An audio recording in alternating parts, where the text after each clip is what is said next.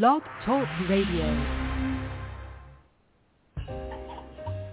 Live from Washington, D.C., it's Quintessential Listening, Poetry Online Radio. QLPOR, as it's widely known, features a bevy of poets, spoken word artists, and live poetry readings with best-selling authors. Your host is Dr. Michael Anthony Ingram. Good evening, everyone. Tonight is going to be very special. I'm joined by two distinguished and critically acclaimed poets, John Guzlowski and Michael Lee Johnson. John draws inspiration from his family's history during World War II. He crafts captivating poetry that delves into harrowing war experiences, survival, and the indomitable human spirit. Through poignant verses, he reflects on the unfathomable hardships endured by those facing wartime atrocities, while also revealing the remarkable resilience and enduring power of hope within the human heart. Michael Lee Johnson is a prolific and exceptionally talented poet, mesmerizing audiences with evocative verses that delve deep into the raw emotions defining the human experience: love, loss, introspection, and the perpetual quest for meaning. With uncanny skill, Johnson's words penetrate the soul, inviting readers to confront their vulnerabilities, joys, and sorrows. His poetic landscapes resonate profoundly, leaving lasting impressions and stirring the essence of humanity. Welcome, gentlemen, to the program. Thank you very much, Michael. Thank you. Thanks for having us here. Thank you very much. I'm so glad you're here. Let's begin this poetic journey. John, I almost, with your last name, you know what I'm saying. I stumbled on that also, by the way. Okay. All right. Thank you, sir. I appreciate that. Again, let's begin this poetic journey. John, what is poetry? Yes. Pardon? Can you say that again, please? Yes. What is poetry? Oh, what is poetry? I thought that was an interesting question, and in thinking about the answer, I went on and I Googled the question, "What is poetry?" And what I came up with is about 1,000 different answers about what is poetry. There was a whole range of things that people say about what poetry is. There's one that I found, it was very interesting. It's called What is Poetry? 50 definitions.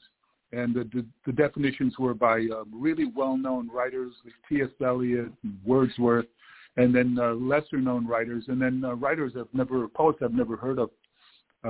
It was really interesting. It'd be interesting to see a TV show where you would have all of these poets arguing about what poetry is. I publish a lot of poems on Facebook, and one of the things I enjoy on doing that on Facebook is that people will read my poems and they'll say, "That's not a poem. How can you say that this thing is a poem?" I had somebody say that to me last week, and I always enjoy hearing that and hearing how other people look at poetry. The thing about poetry that, finally for me, what poetry is something that I used to tell my students when I was teaching creative writing. I taught creative writing for a long time, and I told them that poetry is a brief and crisp and vivid moment created on a piece of paper, and that you'll know that the poem is good if your mother looks at it and your name's not on it, and your mother looks at it and she can tell that it's your poem, because then it's such an individual and personal experience that someone who loves you will be able to recognize it even if your name's not on the thing. Oh, that's very nice. I like that. So as you think about poetry from your heart, what else would you say? How would you flesh that out? What is poetry from your heart? Poetry. Oh, for me, Yes. for me, from my heart, poetry is in to a large extent, it's memory, and it's me working through my memories. When I first started writing poetry, for maybe the first 20 years, my poems were about my parents. I started writing them when my parents were still alive in their 50s, and I continued writing them until they had both passed away. But I felt that writing those poems, that what I was doing was I was coming closer and closer and closer to my parents. And it's the same thing. I don't write as many poems about my parents now. I've written a lot about them, but I'm writing about my own life and my family. And the poems that mean the most to me are the poems that touch memory, touch my memory of my wife and my daughter, and the people who have meant the most to me. All right, very nice. Thank you, Michael. What is poetry, my friend? Well, I'm sort of like John. I understand where he's coming from. The bottom line is poetry has so many definitions, it's absolutely confusing. But you have to get through that. After you summate everything and siphon it and filter it out, you try to come to your own conclusions. I'd rather focus, in a way, on what poetry is not. Poetry has no concern whatsoever for duty, for absolute truth. And if you're personally trying to find reality there, you'll be disappointed and disillusioned. I say that because I had an album of poets that I bought back, whatever, and one of the famous poets, who, I don't know if it's Vincent Benet or who it was, but she, or whatever, mentioned something about, well, she got disillusioned, so she quit writing poetry. Well, I think her motivation was wrong in the first place, even though she's a well-established poet. Bottom line is, don't look for reality there. All right? It is a way of life. It's a passion. An empty bucket you put your words and life into. It makes you cry, makes you laugh, think in miniature, organize, sort of like a work of a puzzle solution. And I think I may have talked to Michael about this, I hate puzzles. But when you really think about it, to a certain degree, poetry is like a puzzle, because you have a thought, you work on that thought. It may develop, it may not develop, it may go somewhere, it may not go anywhere, but into a back burner someplace. It may come back out alive at a later time. Mm-hmm. But the bottom line is, you got to put it together. So that's my definition of whatever poetry is. The best I can do. All right, thank you. As you think about poetry from the heart and that empty bucket, those two that stood out to me. What would you put in that bucket, my friend? How would you flesh that out?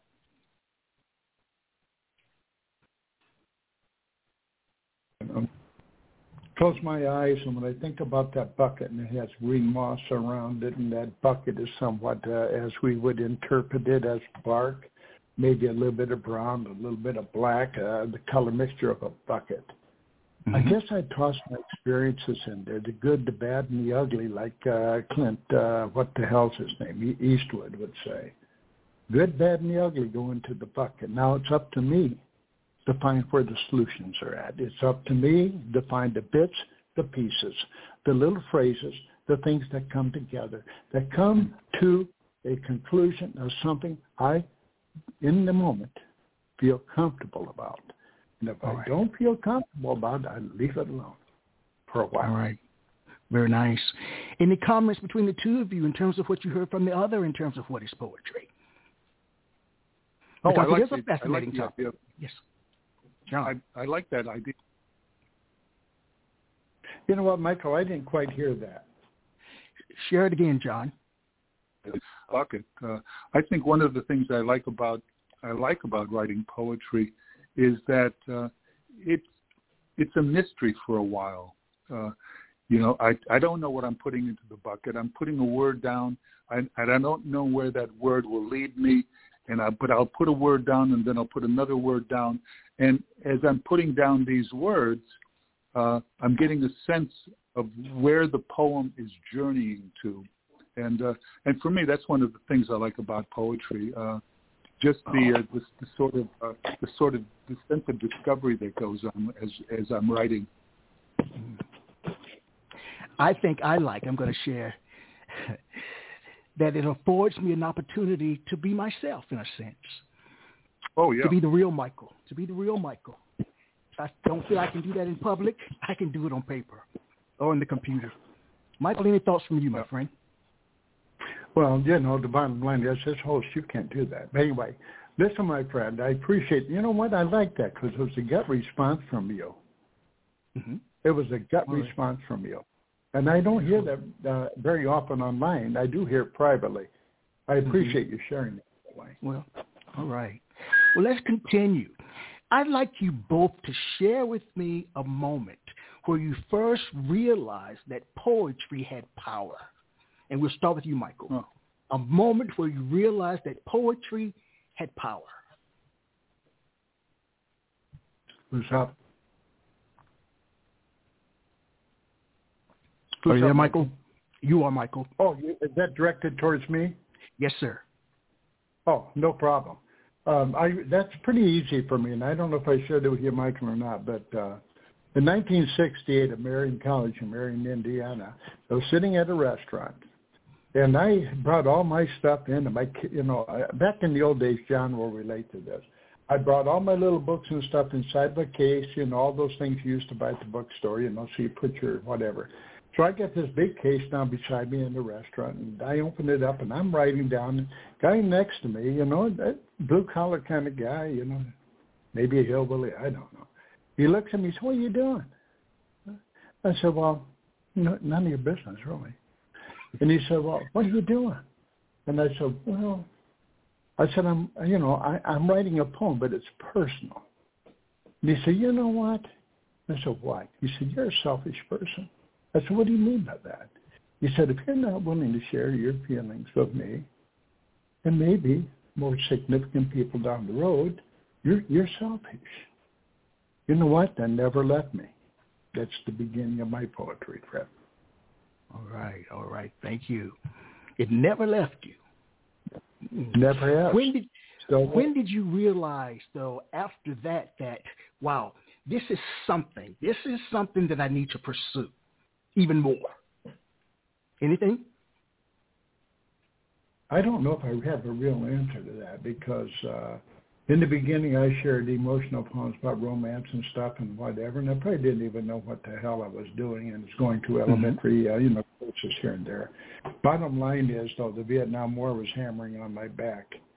So, in lieu of that, I don't know where it took me, Mike. I got to be honest with you, because there were times where I had spotty poems and no poems for a few years. All right. Well, I want you always to be honest. What about you, John? What was the moment? For me, it was a moment I'll never forget. I was a professor of American literature, and most of the writing I did was academic writing. I wrote critical essays about various authors, and in all of that time that I was writing those critical essays, I was also occasionally writing poetry, but I wasn't submitting the poetry for publication. I wasn't sharing the poetry. I was just writing the poetry. And then one day a friend of mine asked me, he was putting together an anthology of poems, and he asked me if I had a poem, and I said, sure, and I gave him the poem, and he published it in this anthology. And I went to a poetry reading it was a book launch for that anthology. This was in Illinois, and all of the people, many of the people in the anthology were there and were reading their poems. And I read my poem, and it was a poem about birch trees growing in Illinois. And after I read the poem, a woman came up to me and told me how much she was moved by the poem, and she gave me a hug. And it was really important to me because I had been writing critical essays and getting critical essays published, and no one ever gave me a hug or told me that that my critical academic writing had touched them. Wow. It was, it was a completely foreign experience having someone say that they were touched by this, and it, that pretty much convinced me that, I shouldn't say this, but that, academic writing was, wasn't something I wanted to pursue, and so I did less and less, and wrote more and more poetry. All right, very nice, very nice. Okay. I'd like to intersect here real quickly. One of the things I noticed about John is he does not have his head up his rear end. He's very pragmatic, very practical, and down to earth. And I think I mentioned it to you, Michael. Yes, and that's one of the things I'm so proud about him is that, I don't know how to say this. The only difference between John and I is that I failed creative writing at Lethbridge University in Lethbridge, Alberta. And my English sucks. But the bottom line is, one thing I appreciate about John is just how honest he is, and he's down to earth. And that's a PhD thing, not normally. Not normally. Thank you. All right. Very nice. I like that. All right. I like that. Okay, now that we've talked about what it is, and we've shared those aha moments, why is poetry important? Why do we do what we do, that we do so well? Why do we do it? Why? Somebody tell me. John. Well, I like the question, why is poetry important? But I think for me, the follow-up question, and even more important question is poetry important? Oh, I like that. Okay. Wow, I like that.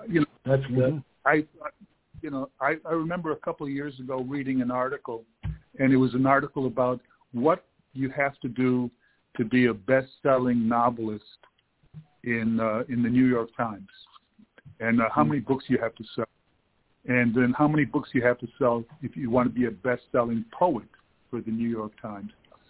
And the numbers were really, really surprising. I looked up how many novels are sold every year in America, and there are 400 million novels sold every year in America. And then I looked up how many poems are sold. How many books of poems are sold every year, and it's 1.3 million. The audience for poetry is very, very small. And this, when I found this out, it really shocked me, because when I was in college and learning about poetry and reading Wordsworth and reading Whitman and reading Emily Dickinson and all of those other great poets, I felt that poetry was absolutely essential and absolutely almost divine in the kinds of truths that it was presenting to me. And then when I learned how few people are reading poetry, I ask my friends what they're reading, and they'll always tell me about the novels they're reading. Nobody ever mentions a book of poetry, and they know I love poetry, but nobody ever mentions a book of poetry. They don't. But so I'm not sure it's important. It's important to me because, as I said before, for me, poetry is a way of connecting with my past and especially with my parents. When I was writing my first book of poems about my parents and their experiences in the Second World War, I mean, it brought them. They were with me all the time when I was writing that book. And when I do poetry readings and I read poems about them, it's like they're standing next to me, listening to me, and nodding their heads. That for me is really important. It just brings all that memory back. All right. I plan to change that question after Michael shares his thoughts from why is it important to is it important. Thank you. I really appreciate that. I like that. All right, Michael, your thoughts on what it is. Or why is it important? I relate. I don't have much family and so forth, so I can't relate to that necessarily, but I do relate to the humanness of the touch to his family. I'm not going to debate that. I'm not going to talk about that. That's one of the main reasons I suggested John on this particular program, because I am totally mesmerized by his devotion to that. But let's get past that. The role of a poet. And to a certain degree, I think a poet is a ghost writer of the human condition, maybe a conveyor of emotional conditions surrounded by our exposure to daily events of small but at times large episodes, such as John refers to, because as we probably all know by now, the Holocaust, we're doing, oh my Lord, let's go past that right now. A true poet, in my mind, explores the small details of everyday life in a unique manner that makes seemingly somewhat insignificant things universal, relatable to the private human condition and person. A good poet in my mind preserves culture. I think that's very important. The more I think about that right now, a poet that preserves culture, that's very important. Within the emotional makeup of all, we bring our words into action. So I don't know. Yes, I agree with John, because I'm a statistical nut about poetry, and I look at this all the time. That's why I did poetry anthologies with other poets in my anthologies, because they love to see their work there. But I only chose those with Ken Allen Grunsfield, who I want to give credit to, who is a reader of many of the poets. The bottom line is they like seeing their own work in a publication, but they don't even get that chance sometimes. So all these things considered, that's it. All right. I guess I'm thinking, is poetry important? Some people believe that poetry is dying. Your thoughts on that? Either one of you. John, you want to go for it? Yeah, well, I think people think that poetry is dying, and I think not only, I think that poetry is dying. I also think that reading is dying. The world changes. That's a pretty deep statement you just made. Yikes! I hope I don't get in trouble. You're okay. The world changes. The world evolves, and things happen. I think that poetry is important. I think poetry is important. I think poetry is important to a lot of people. I moderate a Facebook page, and it's got. I think we've got 87,000 poets. Facebook page. It's the Poetry Universe. Pardon? Oh, yeah, it's come along. It's the Poetry Universe page, and it's just one of dozens and dozens and dozens of poetry sites on Facebook. I know Michael runs a couple of sites, and there are a lot of people there, and so there are a lot of people writing poems, a lot of people reading poems. I think people will always be reading and writing poems and falling in love with poems. There's another site I recently found on Facebook, and it's got I think it's a site about beat poets, and I think there are 130,000. Yeah, I think there are like 130,000 on the site. So maybe sales are down. But there are still people reading. And I posted a poem on this Beat Poets site. There was a poem I have about. When I was in my early 20s. I hitchhiked to California, and at one point I fell asleep in the desert outside of Elko, Nevada, and Allen Ginsberg came to me in a vision while I was asleep, and I wrote a poem about it. It's called An Old Man Listening to a Young Man Listening to Ginsberg. And I think I got something like 400 people read the thing, 100 some people commented on it. I mean, it was really an amazing experience for me. You put a poem in an anthology or in a book, and who knows if anybody's going to be reading it. But it was amazing. All right, Michael, is it dying, my friend? Is it dying? No, it's not dying. Who gives a damn? The bottom line, I don't give a damn whether it's dying or not. Bottom line is, we live our life. Some people chase criminals. Some people's work in correctional institutions. Some people's, I don't know how to say this, John, work in English, universities, whatever. But, the bottom line is I don't follow anybody else's rules anymore. I refuse to follow their rules, and I feel so good about it. I do not feel that there's any competition in the world to me. I feel like I'm just fine with what I do. And you know what? If that leads with a legacy, that's great. If it doesn't, my bottom line is, and my cussing and my swearing, I'm going to find Jesus. That's the bottom line. It's kind of hard to top that one. Finding Jesus, that's the hard one to top. All right, thank you. What I'd like to know from both of you gentlemen. I do believe that. I know it. I know you do. Beautiful.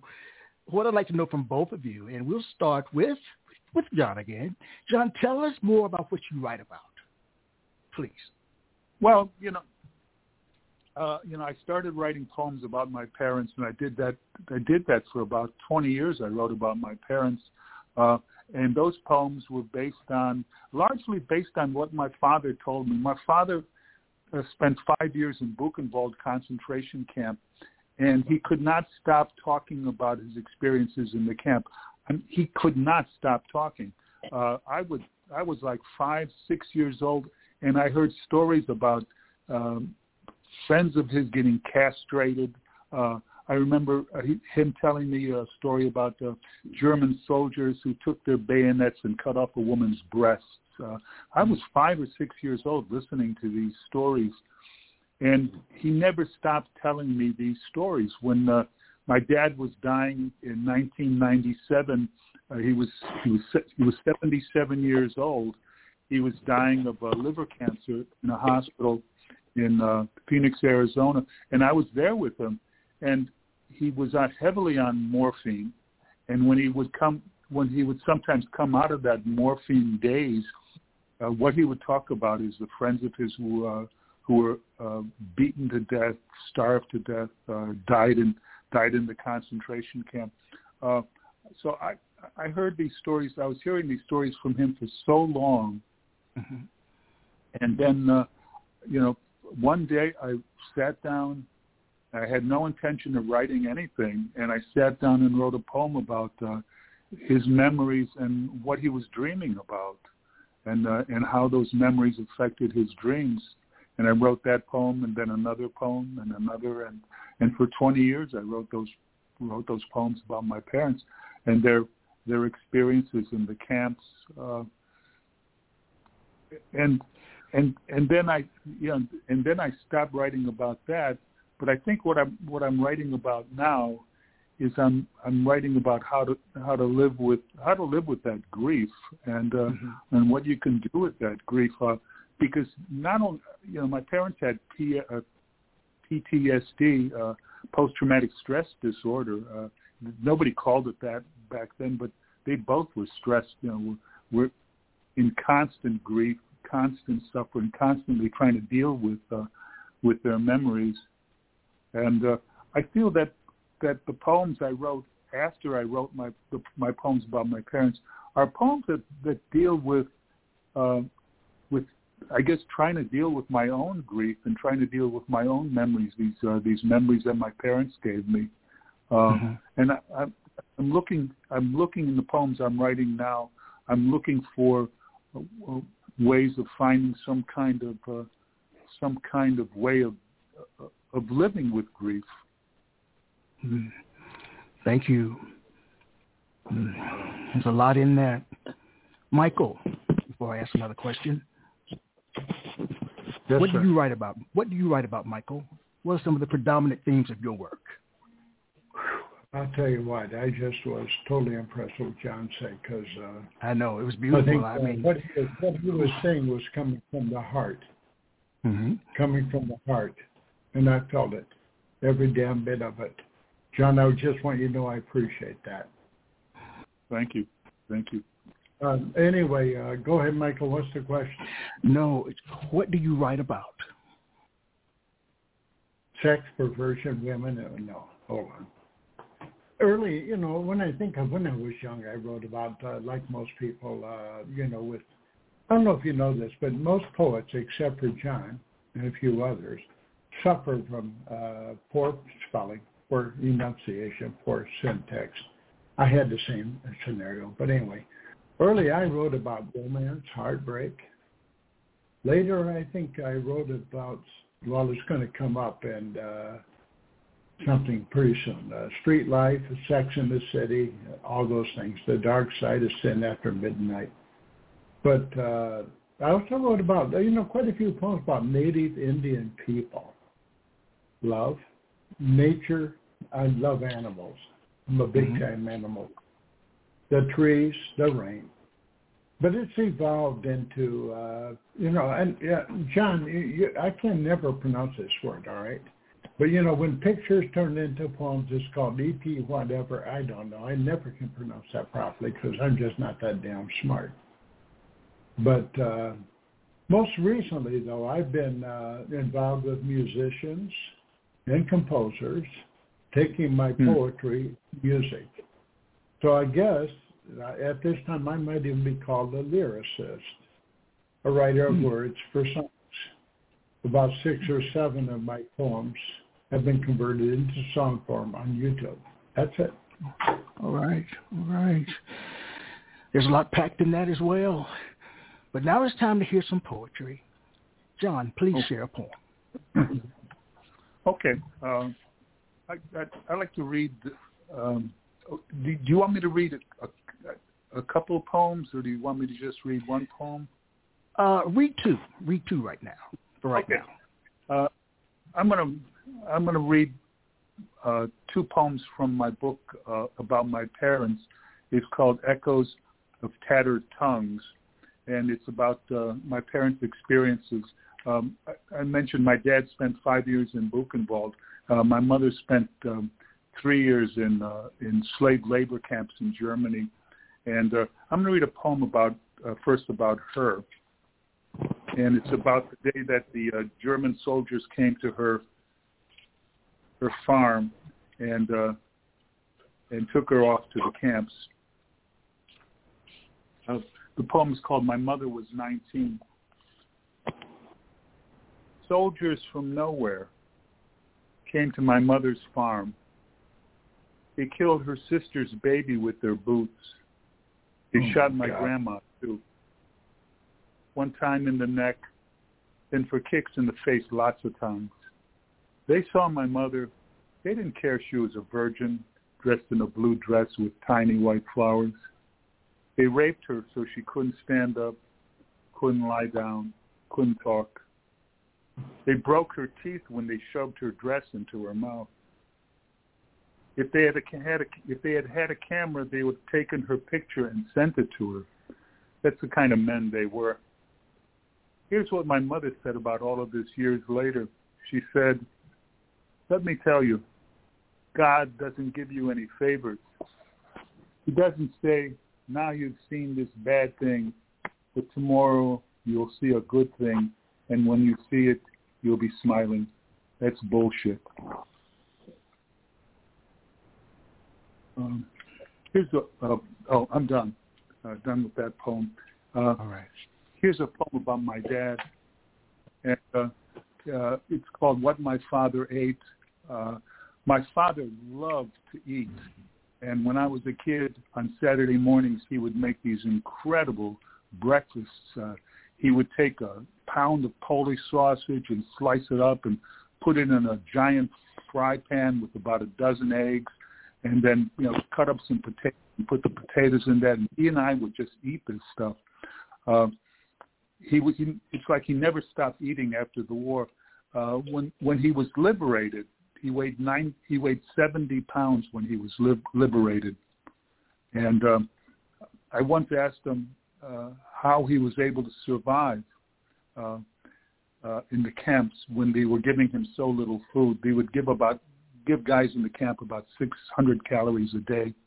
And so this poem is based on what my father said about how he survived and what he ate. The poem's called What My Father Ate. My father ate what he couldn't eat, what his mother taught him not to. Brown grass, small chips of wood, the dirt beneath his gray, dark fingernails. He ate the leaves off trees. He ate bark. He ate the flies that tormented the mules working in the fields. He ate what would kill a man in the normal course of his life. Leather buttons, cloth caps, anything small enough to get into his mouth. He ate roots. He ate newspaper. In his slow, clumsy hunger, my dad did what the birds did. He picked for oats or corn or any kind of seed left in the dry shit by the cows. And when there was nothing to eat, my father would search the ground for pebbles, and they would loosen his saliva, and he would swallow that. And all the other men did the same. Thank you.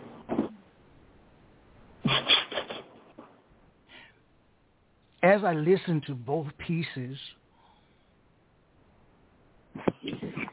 I was struck by the somberness, the realness. How are you able, I'm sure you've been asked this before, to muster the courage to write those words on paper, John, and craft them into a poem?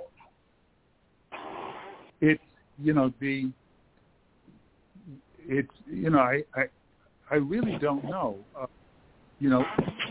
All poems were based on memories. All right. And I would just sit down, and these memories would come to me, and I would just start writing and writing. I never sat down and said, well, I'm going to write a poem about how hungry my father was. These things just come as memories. Wow. Again, so many questions to ask. Michael, please share some of your work. We'll be here all night. Please share some of your work. Well, you know what I think I told you, Michael, I was looking up John's works, and yes. I was so impressed with so many of them. Mm-hmm. So my heart just, pulsates out of my life or whatever. But thank you, John, for sharing some of these things. But I have one here about my father, and my dad was a shit kicker. I'm giving this prefix there. My dad was a shit kicker, a boxer, a farmer, fox hunter, basically an 8th grade welder, tough guy. Anyway, memories of my dad. No, it's not really called that. It's called Memories Past. Now let me see if I can get here. Memories Past. Hillbilly Daddy. I settled into my thoughts, zigzagging between tears, my father's grave, Tippecanoe River, Indiana, 1982. Over now, hillbilly country, like to float, catfish memories, raccoons and trees, coon dog tracking on the riverbank, the hunt, snapping turtles in the boat offline, river flakes to ice, now covered, thick snow. Done. Right. Please share another. Please share another. Well, I don't know. Mike, I had about 8 or 10 of them here, and I didn't know which way to go. Between long poems, short poems, whatever. All right, whatever you like. Whatever's on your heart. I don't know. Okay, hold on here. Am I going to get through all this? I have one here called Kansas. This is one of these poems. this is one of these poems that nobody cares about Kansas. But the bottom line is, old shacks in Kansas, etc. I saw a picture about an abandoned house in Kansas. This is how it goes, and I'm probably going to blow it, so let's just get through it. Kansas, old abandoned house, version 5. House, weathered, bashed and gray spiders, homespun, surrounding yellows and pinks. On Kansas, the prairie appears lonely tonight. The human theater lives once lived here, inside a gone, buried in that back dark trail behind that old outhouse. Old wood chip in the shed, rustic morn, no gas, no thunder, no sound. Remember the old coal bin, now open, and no wind. But no one left to shovel the coal. Pumpkin patches, corn mazes, and hay rice are all gone. These are dead and ghostly children still swing abandoned in prairie wind. All unheated rooms no longer have children to fret about. Cheerleaders have long gone, and the vain old house chills again. 3 lonely, skinny crows perch out of sight on barren branch trees silhouetted in early morning. That snow starts to settle in against the moonlight sky. Kansas becomes a quiet place when those first snow falls. There is the dancing of the crows, the lonely wind that creaks of the doors, no oil in joints. Done. Wow. You know, Michael, poetry can be a powerful tool for promoting empathy and understanding. And you've written numbers of poems. How do you believe your poetry contributes to fostering a sense of connection among your readers? You know what? I think, that's pretty easy to me to respond to my poem. Okay, it's probably not going to be what you expect. It's probably not going to be what you expect, but here's the bottom line. I work harder than anybody else I know. I get out there. I come across the people I know. I send messages to the people I know. I try to connect to the people I know. Yes, it's not necessarily related to my everyday life with Carol and whatever, because that's a nightmare sometimes.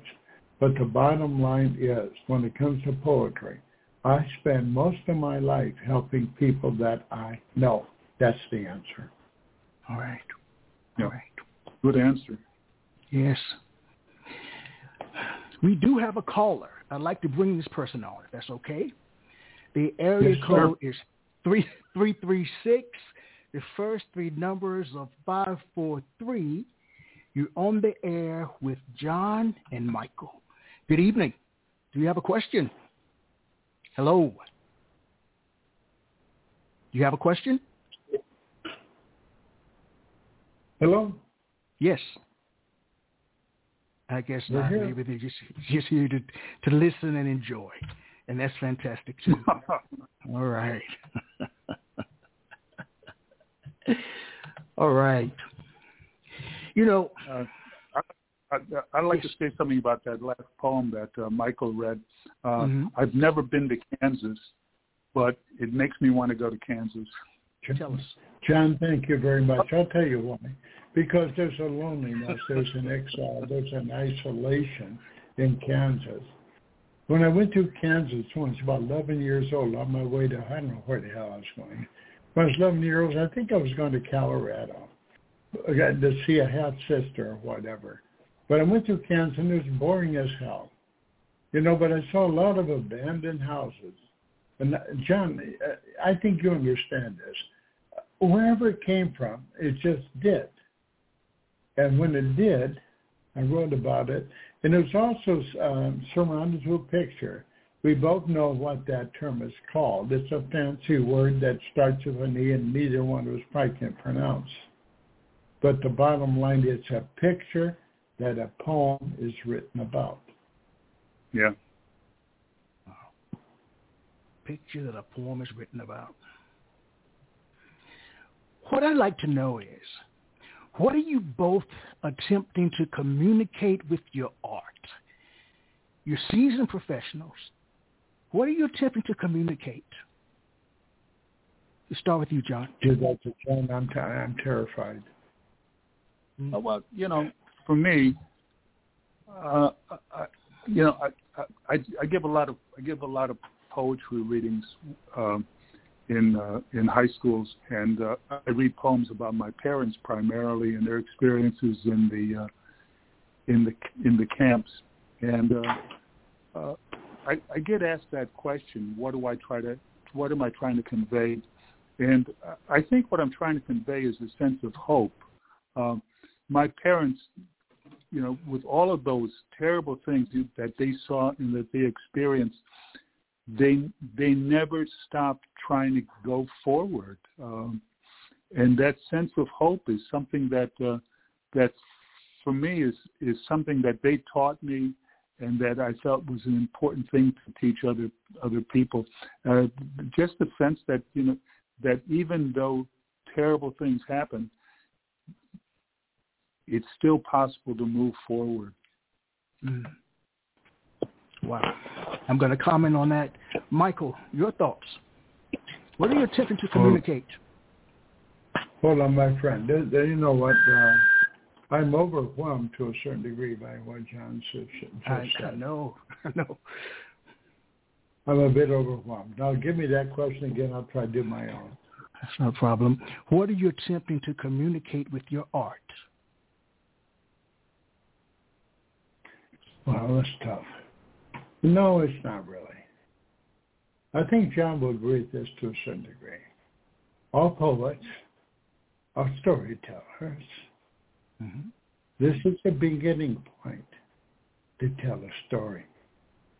And if you listen to John, all his poems do what? Not only are they poetic, they what? Tell a meaningful poem. And let me think here for a minute. Hold on. Wow, this is a tough one. Anyway, storytelling is, in my mind, a creation of poetry. Mm-hmm. I try to create an emotional experience or slim slice of life that allows the reader to come and amuse about that feeling. Even better, I love to have what I call a kicker line or two at the very end of a poem that leaves the reader in a dream state of interpretation, a pause, and feeling of their own. Done. Wow. I'm thinking, thank you, Michael, that there's so much happening in our world. There's so much that has happened, so much that is happening, and then there's so much that will happen. There's the good, the bad, the ugly, as well as the indifferent. So what I'd like to know from the two of you is, what is the role of a poet in modern-day society? I think you've answered this, but I just want you to flesh those answers out. John. Go for it, John. The role of the poet, it's hard to say what the role of the poet is. I think lots of poets. There are a lot of poets. They see their roles differently.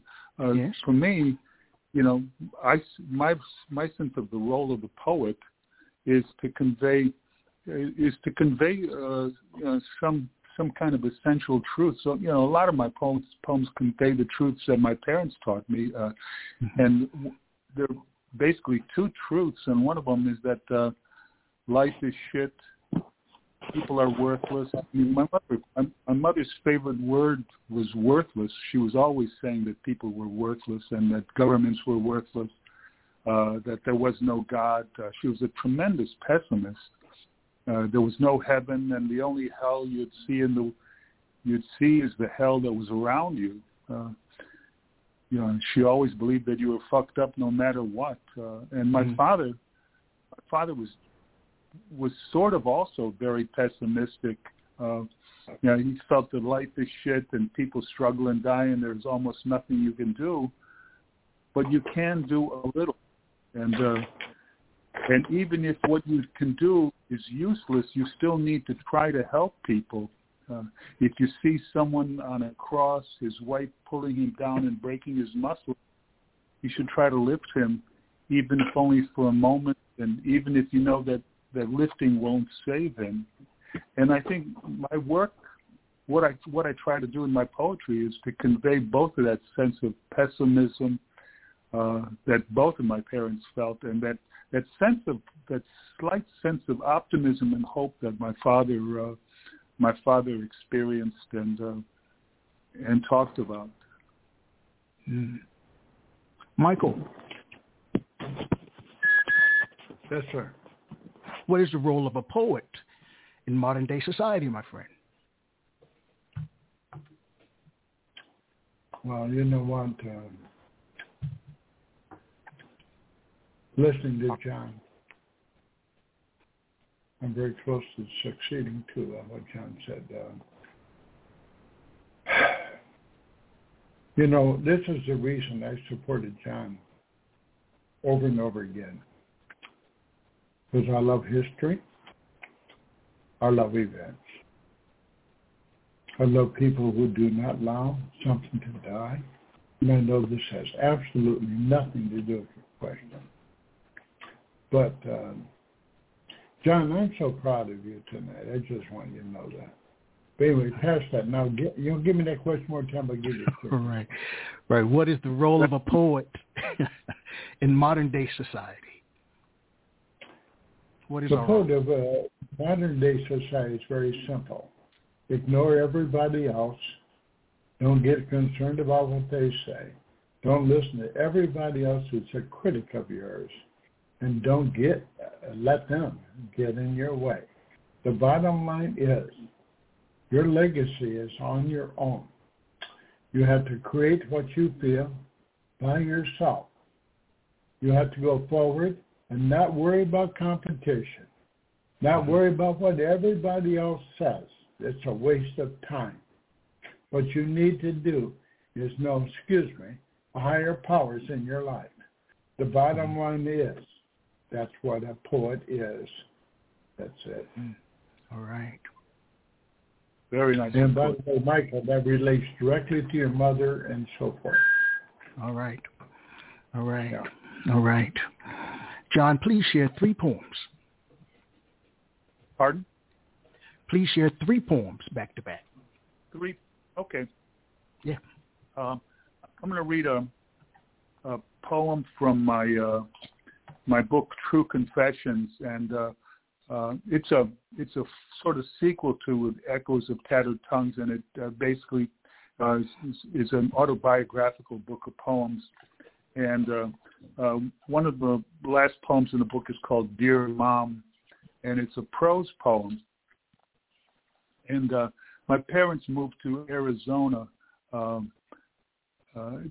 toward the end of their lives, and I would go out there and visit them. And my father died first, and then my mother died about 6 years later. And this is a poem about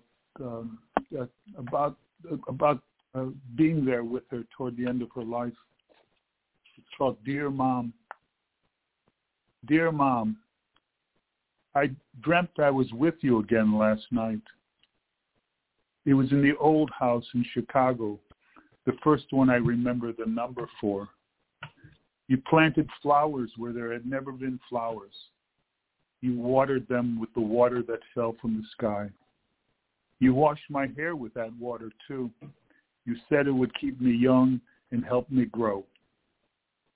Autumn came, and the rain fell harder, and there was snow, and you put the snow in a dishpan and melted it, and you washed my hair with it.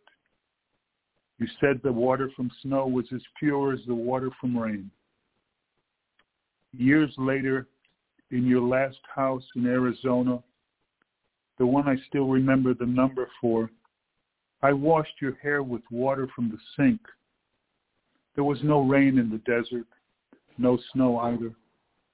You told me stories you never told me before about your sister and the time she visited Lvov, the candy she found on the seat of the train.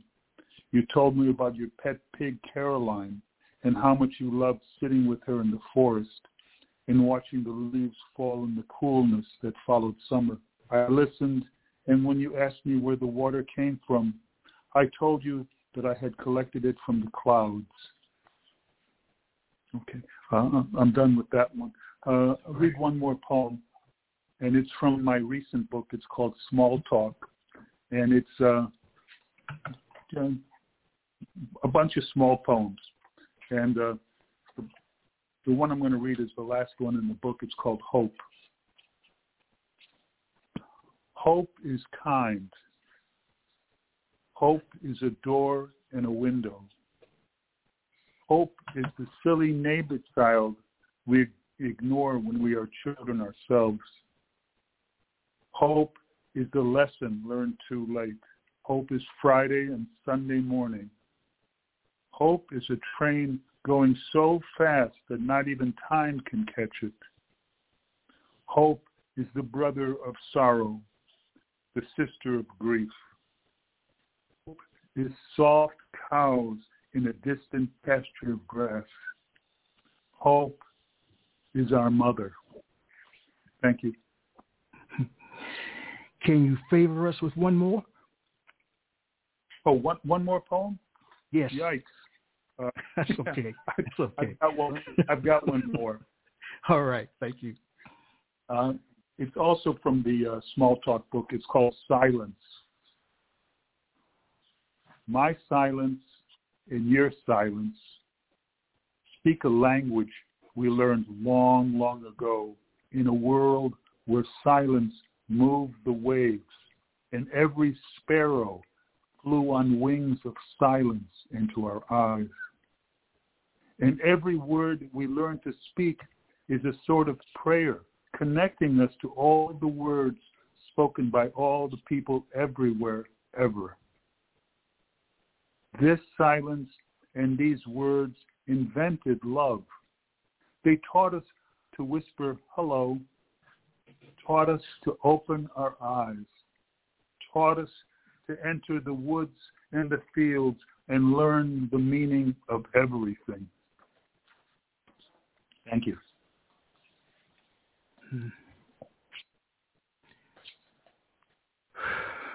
Wow. John. Yes. Based on what you know about the world, your lived experience, do you really believe poetry has the power to heal and offer solace to those who have experienced trauma or loss, particularly in the context of war? Oh, yeah. You know, talk to me. I mentioned that I give a lot of readings in schools. Yes. But I also give readings, in universities and colleges, and to me, some of the best moments of those presentations are when people come up to me and tell me that their parents were in camps like my parents were, and that hearing my poems about my parents has helped them understand their parents and their parents' suffering.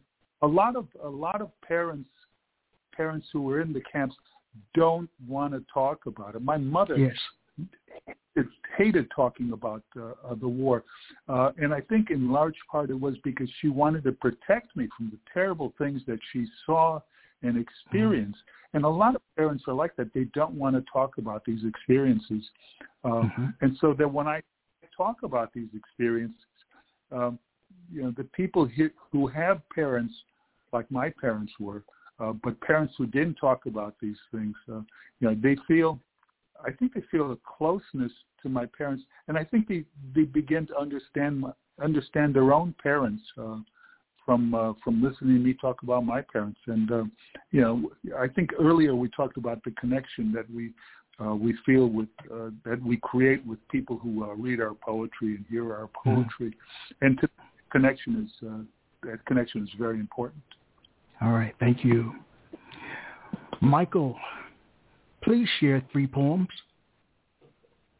My God, I don't know if I had 3 more poems to share. Listen, I don't know if I did that one, did I not? Oh, listen, since I've listened so much to John's poetry about something much more important than what I'm going to reveal.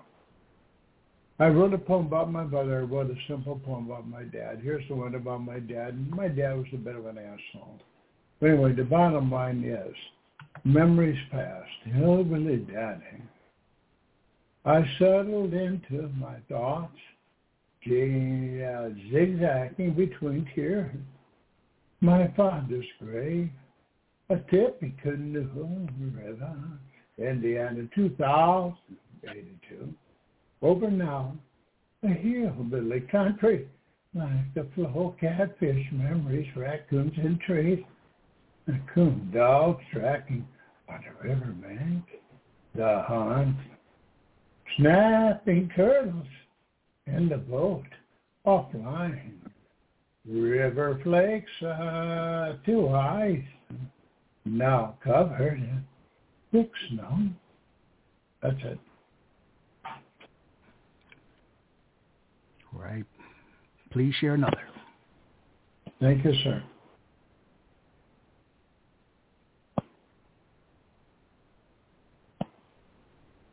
Do you want to go for another one? Quickie? Yes, please. Yes. Let's go for a quickie. Hold on there. I'm trying to push this stuff up here. And I find one. Well, I could give you a love one or I could give you a Summer is Dying, but let's go for the Summer is Dying. Right now, he is killing my ass, all right, in Downers Grove, Illinois. But anyway, Summer is Dying, version 4. Outside, summer is dying in the wall, and blue daddy petunias found here. Here in the beginning of night chills, in their yellow box, yellow window box, they cuddle up and fear death together. The balcony sliding door is poorly insulated, and a cold draft creeps into all the spare rooms. Shorty.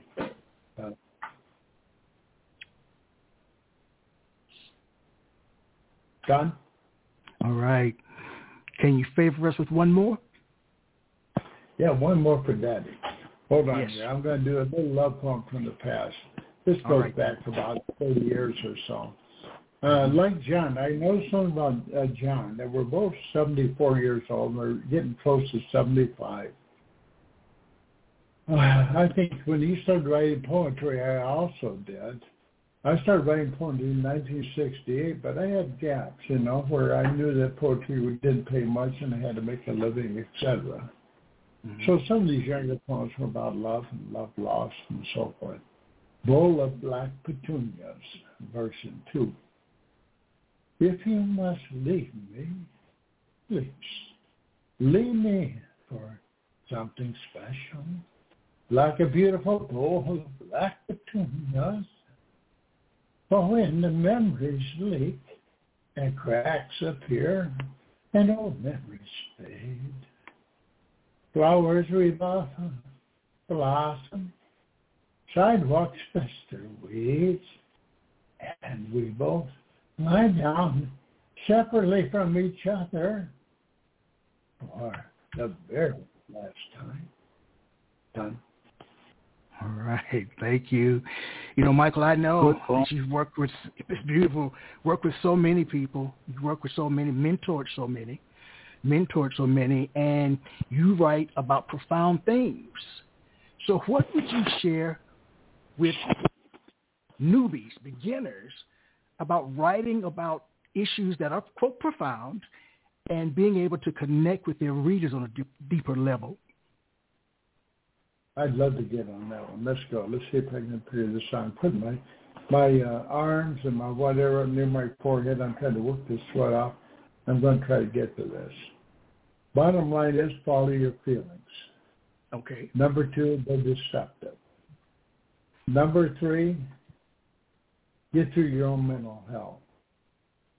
Number 4, when you get through your own mental hell, start writing your romantic poetry that makes sense to everybody else. Number 5, when you gain a sense of stability, start to write about other topics and things. Number 7, when you get to a certain degree of success, no longer think about yourself as a beginning poet. Think of yourself as a legacy potential. That's it.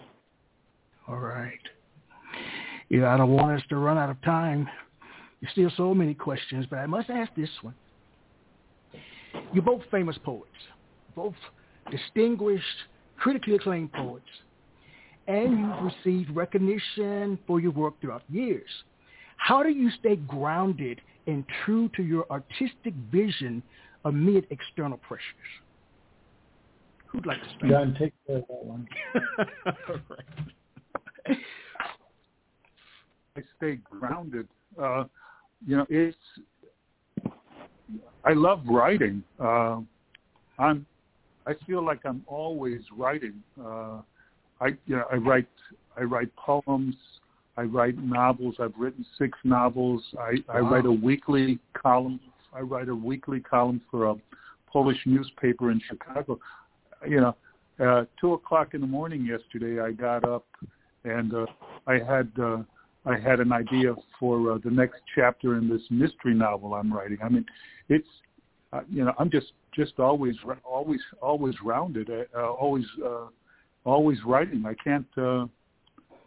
can't imagine not doing that. I mean, I just enjoy writing so much. I don't know what I'll do. I can't imagine not writing. That's okay. All I can say. All right. Michael, what about you, sir? I'm so overwhelmed by what he said. You better ask the question again. How do you stay grounded, given all that you've seen, all your recognition? How do you stay grounded and true to your artistic vision amid external pressures? Well, that's easy, really, when I think about it. Number 1, Michael, some of this may apply to you. I don't get worried about anybody else's opinion about jack shit. I reached a point in my own life where I've decided that I'm okay with me. And if nobody else decides to go that way, you know what? Goodbye. And maybe in terms of publishing sites, I'll replace you with 2 other poetry sites that will take me someplace. Bottom line is, I'm 75 years old. I don't have much time for that pissing around anymore. And you know what? But I don't think you, nor do I think John, has any more time for that. So the bottom line is, we need to feel our legacy within ourselves the best we know how to. And is it a myth? It could very well be a total myth. But the bottom line is, we have to follow how our feelings take us. Wow. Yeah. That's it. It's truly simple, really, when you think about it. It's really simple because John and I and Michael, you're a little bit younger, but the bottom line is, I don't give a damn. I'm out there. I'm going to push. I'm going to do the best I can. And you know what? Where the chips fall, the chips are going to fall. But you know what? I'm going to go out there and help every person I can find to follow me. You know why? Because those people that follow me are much more important in honesty than I am.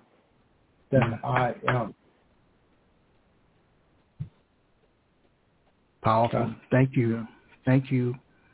You know, I think you've both answered my question about the human experience in terms of what your work conveys. But what I would like to know, though, is in today's digital age, how do you feel about the changing landscape of poetry and its accessibility to a wider audience through these different platforms? Because things have changed in terms of writing and publishing and being out there. Zoom changed the world. Either one of you. You get on this one. Go for it, John. John, hello. I'm laughing at the question. Yeah, it's really, and I think you really sort of understand how much I like this guy, John. You guys do understand that, right? I think he's wonderful. Not only do I think he's wonderful, I think he's living some historic information that's very important to the rest of the world. And I call that a legacy. And I think John will be there with what he has done. I'm sorry. Thank you. Very nice, Michael. Very nice. I mean it. Thank you. Yeah, I know you do. Your thoughts, John? Oh, digital age. About the digital stuff. I think, I really think it's changed considerably, and it changed during the pandemic when so much of the poetry moved into virtual poetry readings. I was doing poetry readings in Chicago in the '60s, and you do them in these small clubs. And before the pandemic hit, and before people started Zooming, I was doing a reading about once a month. I was doing a reading either in some school or some church. People were inviting me to come and read, and that's the way I was communicating poetry and communicating my poems. And all of that changed with the pandemic and virtual readings. And I personally, I don't feel the same kind of connection. I shouldn't say this. I'll never be invited to another Zoom. But I don't feel the same kind of. Probably not. Like last week, I did a Zoom. With Neil Crichton, an Australian poet. I did a Zoom. I think it was last week. Yeah, last week Friday, and then 2 days later, I did a live, an actual reading at a Unitarian church here in Lynchburg, and the difference between those things are just amazing. The Zoom went really well. All right. Hello, are you there, John? Can you hear me? I'm sorry. We lost you for a while. You said the Zoom went really well, but we didn't hear anything after that. I didn't lose anything. Yeah, the Zoom went well, but you don't feel the same kind of connection with people in a Zoom as you do at a real reading, an actual reading. I read at that Unitarian church, and I stood around for another 2 hours after the reading, talking to people about the poems I read, and it was a much more communal sort of experience than the Zoom. That's all I've got to say about Zooms. All right, thank you, Michael. Social media, how's it changed the world? Changed poetry? You know what? I'm not looking at the 8 or 9 questions you sent me to respond to this. So what's that question again? I'm going to give it a blowout. Well, it's primarily the digital age. Things have changed so much in terms of its impact on poetry. How do you feel about it? The good thing is it allows poetry, batches of poems. When I say batches of poems, I think John relates to this. When we put together poems for submission to poetry publishers, we put 3 to 4 poems in a batch with our bio at the top. We send it out. And there are email submissions that accept her poems, and there are submissible managers that accept her poems. They're a pain in the ass. But the bottom line is, it's a different world. And you know what? I've learned that I have to change to what's going on. But I fight it every tooth and nail. Because the bottom line is, whenever I run across an editor who's submissible, they're doing it for themselves. They're doing it for their own convenience. But what they forget is I'm, 1, a poet, 2, an editor, 3, a publisher. And you know what? I've done it all for free, just like them. So when I see these $3 charges, et cetera, I'm really pissed off about that on the personal level. Yeah, me too. What pisses you off, John? What pisses you off? The same thing. The whole $3 charge for submissions.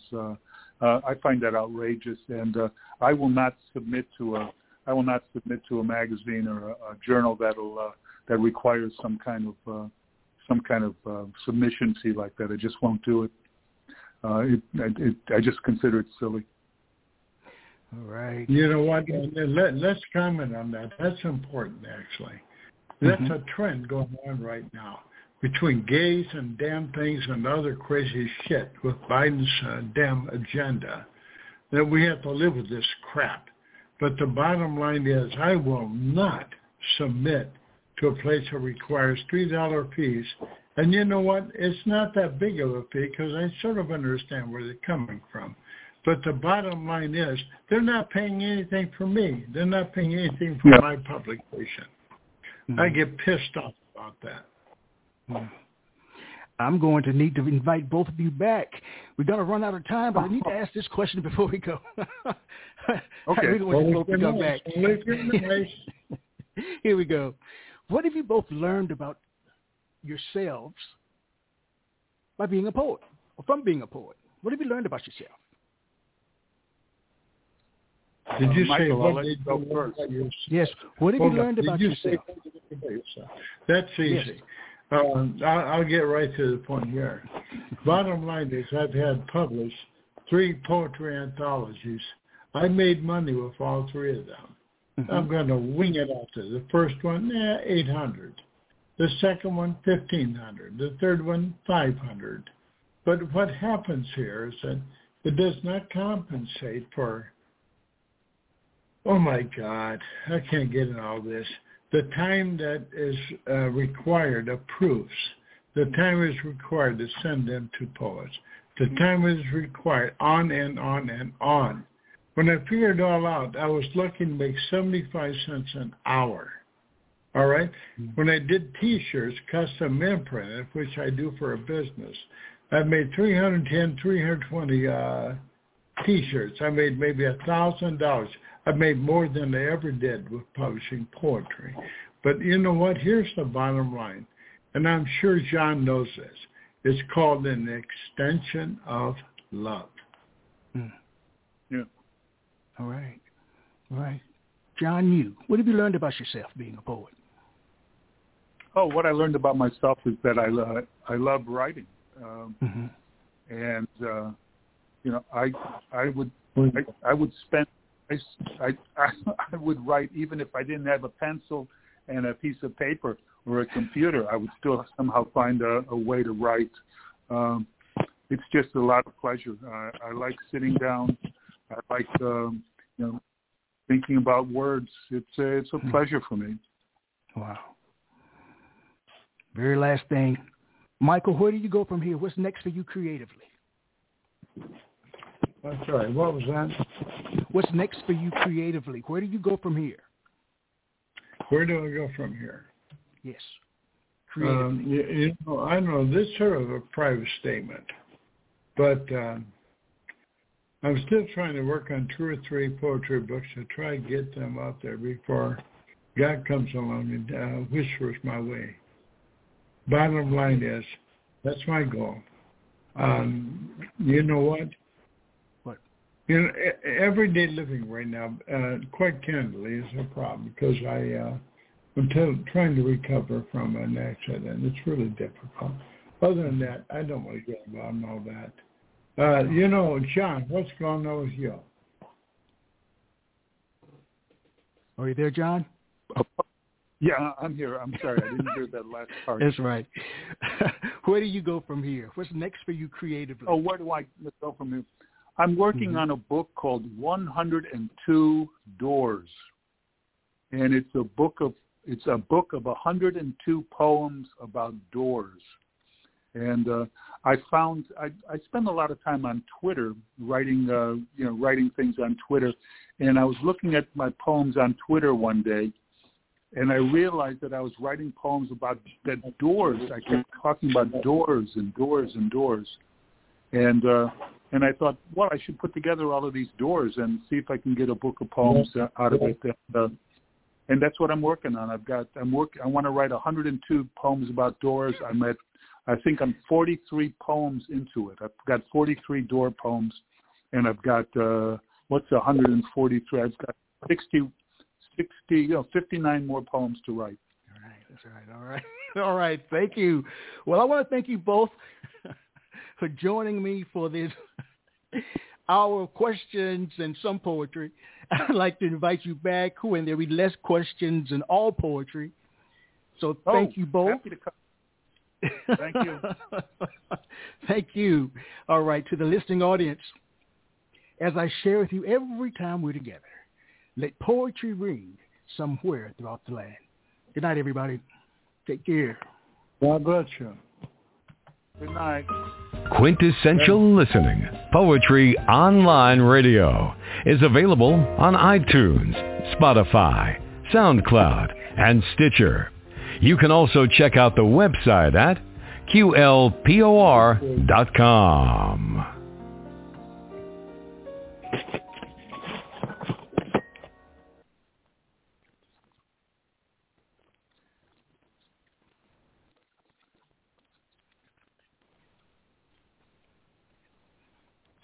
Lucky Land Casino, asking people, what's the weirdest place you've gotten lucky? Lucky? In line at the deli, I guess? Aha, in my dentist's office. More than once, actually. Do I have to say? Yes, you do. In the car before my kids' PTA meeting. Really? Yes. Excuse me, what's the weirdest place you've gotten lucky? I never win and tell. Well, there you have it. You can get lucky anywhere, playing at LuckyLandSlots.com. Play for free right now. Are you feeling lucky? No purchase necessary. Void where prohibited by law. 18+. Terms and conditions apply. See website for details.